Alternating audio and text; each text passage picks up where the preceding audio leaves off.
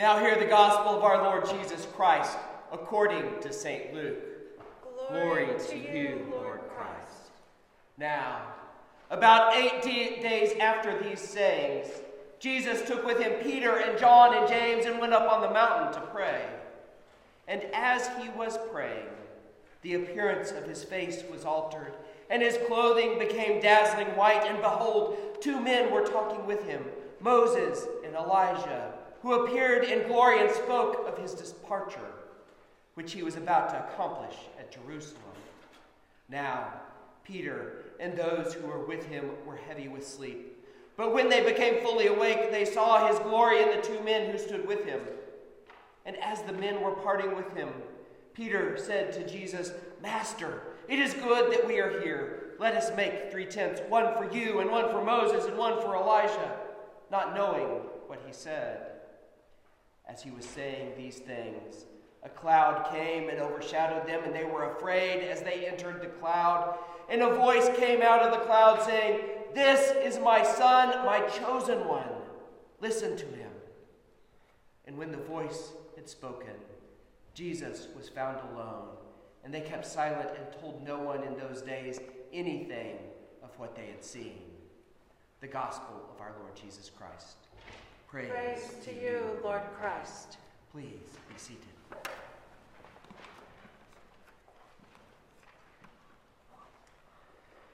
Now may the words of my mouth and the meditations of my heart be always acceptable in thy sight, O Lord, my strength and my Redeemer. Amen. I was reminded today of how easily we allow ourselves to be deceived. The BBC ran a story looking at the images that have been associated with the recent invasion of Ukraine by Russia. One by one, they went through a series of images and showed that they were from other places and other times, from previous conflicts, or even just from military parades and demonstrations. We are bombarded by images and claims and sense-making about what we observe around us. It is easy to allow ourselves to be deceived if we do not have a way to discern truth. And as we explore today God's revelation of truth, let us start by taking a moment to see where we are in the church year and where we are in Luke's narrative. First, in our church year. Today is the last Sunday in the season after Epiphany. We traditionally close out this season that began with the revelation of Jesus to the Magi as the light of the world, with the revelation of Jesus in the fullness of his glory to Peter and James and John on the Mount of the Transfiguration. And this is the image that we carry with us into Lent, the fullness of the glory of Jesus in stark contrast to the dust and ash of our humanity that we remember on Ash Wednesday. We have a little flash of white before we move to penitential purple. So now turning to Luke's narrative, we join the story as Jesus and the 12 conclude the ministry in Galilee. In Galilee, the Galilean ministry, the ministry in Galilee. In rapid succession, Jesus has fed the 5,000. Peter has confessed that Jesus is the Messiah, and Jesus has predicted his death. And now, 8 days later, 8 days after Jesus has said the Son of Man must suffer and die, 8 days. And 8 days that on this last Sunday in the season of Epiphany, as we look ahead to the season of preparation in Lent, this 8 days reminds us of the 8 days after the triumphal entry into Jerusalem, when the crucified Jesus, having defeated sin and death, rises triumphant from the dead. We'll look today at the event that occurred on this 8 days later on the Mount of the Transfiguration, and we'll look through the lens of 2 pilgrimage journeys. First, the pilgrimage of the kingdom, the invitation to journey in a new way of living. And second, the pilgrimage of prayer, the invitation into a new way of seeing. First, the pilgrimage of the kingdom, the invitation to a new way of living. So we stand and we join Peter and James and John, dazzled and dumbfounded on the mount. Let us look around for a moment at the imagery.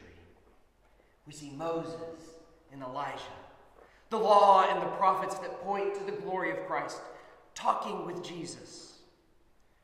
They're speaking about what our translation politely renders his departure. The Greek gives us a better image, his exodus. Moses, the prophet, the leader of Israel in the exodus from Egypt, speaking with Jesus about his exodus.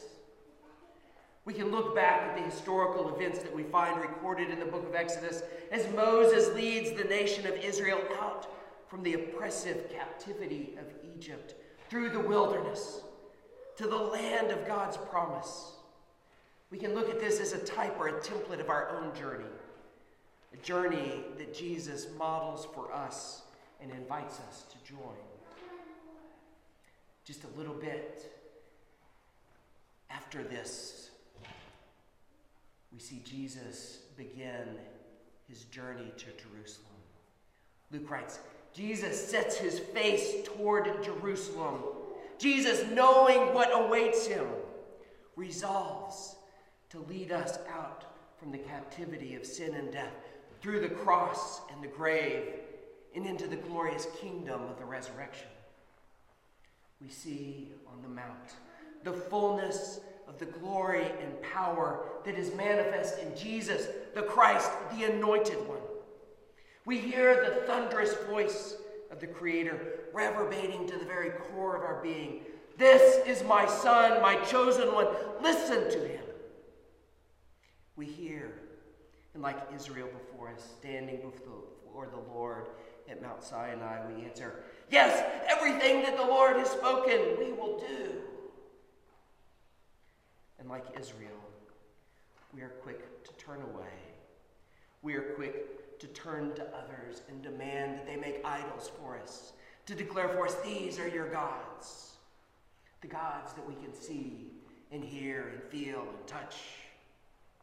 Like Israel, we come to the very banks of the Jordan. We hear about the bounty of the kingdom, yet we turn away in fear. We're unwilling to leave the comfort of our refugee status, the comfort of our victimhood, the comfort of our depression, the comfort of our wandering in the wilderness in order to pass through the cross, giving up the lies that have made us comfortable, giving up the illusion of our power and control, surrendering ourselves to the power and providence of God to lead us into the kingdom. Like Peter, we're prone to look fondly to the booths of the wilderness, the symbol of our wandering, and to stay there. Too often we're only content with half the promise. We simplify the gospel into something like, Jesus died for my sins on the cross. Jesus led me out of Egypt. That's so true, but so incomplete.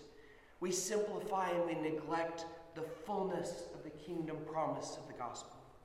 Jesus not only led me out of Egypt, Jesus led me through the wilderness and into the very kingdom of God. As John tells us, God sent his only Son into the world so that we might live through him. The gospel is so much bigger than the cross. The gospel is so much bigger than our freedom from captivity. The gospel invites us into life. Friends, there is a vast difference between not dead and truly alive. So as we come again to this table, to this place of encounter with the risen Christ, with Christ inviting us to encounter life, we come to the invitation to pilgrimage. We come to the invitation to walk in Lent through our wilderness, to walk with Jesus through to the false glory of Palm Sunday and reject it. The invitation to walk the way of the cross, trusting the way that Jesus has prepared for us, so that we can also participate and live in the glory of the resurrection. This is the invitation to a new way of living, to kingdom living. And this new way of living begins with a new way of seeing. Our second pilgrimage, the pilgrimage of prayer, the invitation to see all things in a new light. Luke tells us that Jesus brought Peter and James and John up on the mountain to pray. And that while Jesus was praying, something happened. The reality of the kingdom broke into the illusion of the temporal. This is the way of prayer. Surrendering our way of seeing, our way of knowing to the truth of God.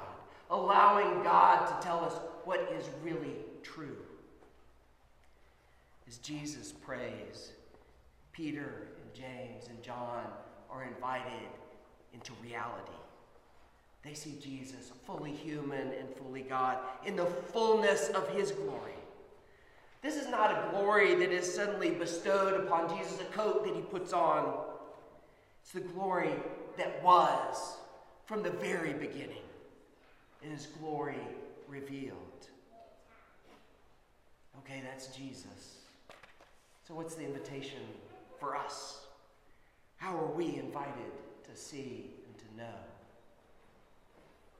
When we go and bless houses, we pray this beautiful prayer as we anoint one of the mirrors.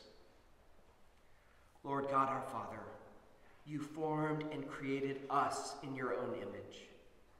When we were marred by sin and death, you sent your Son as our Redeemer. Through him, you declared us beloved.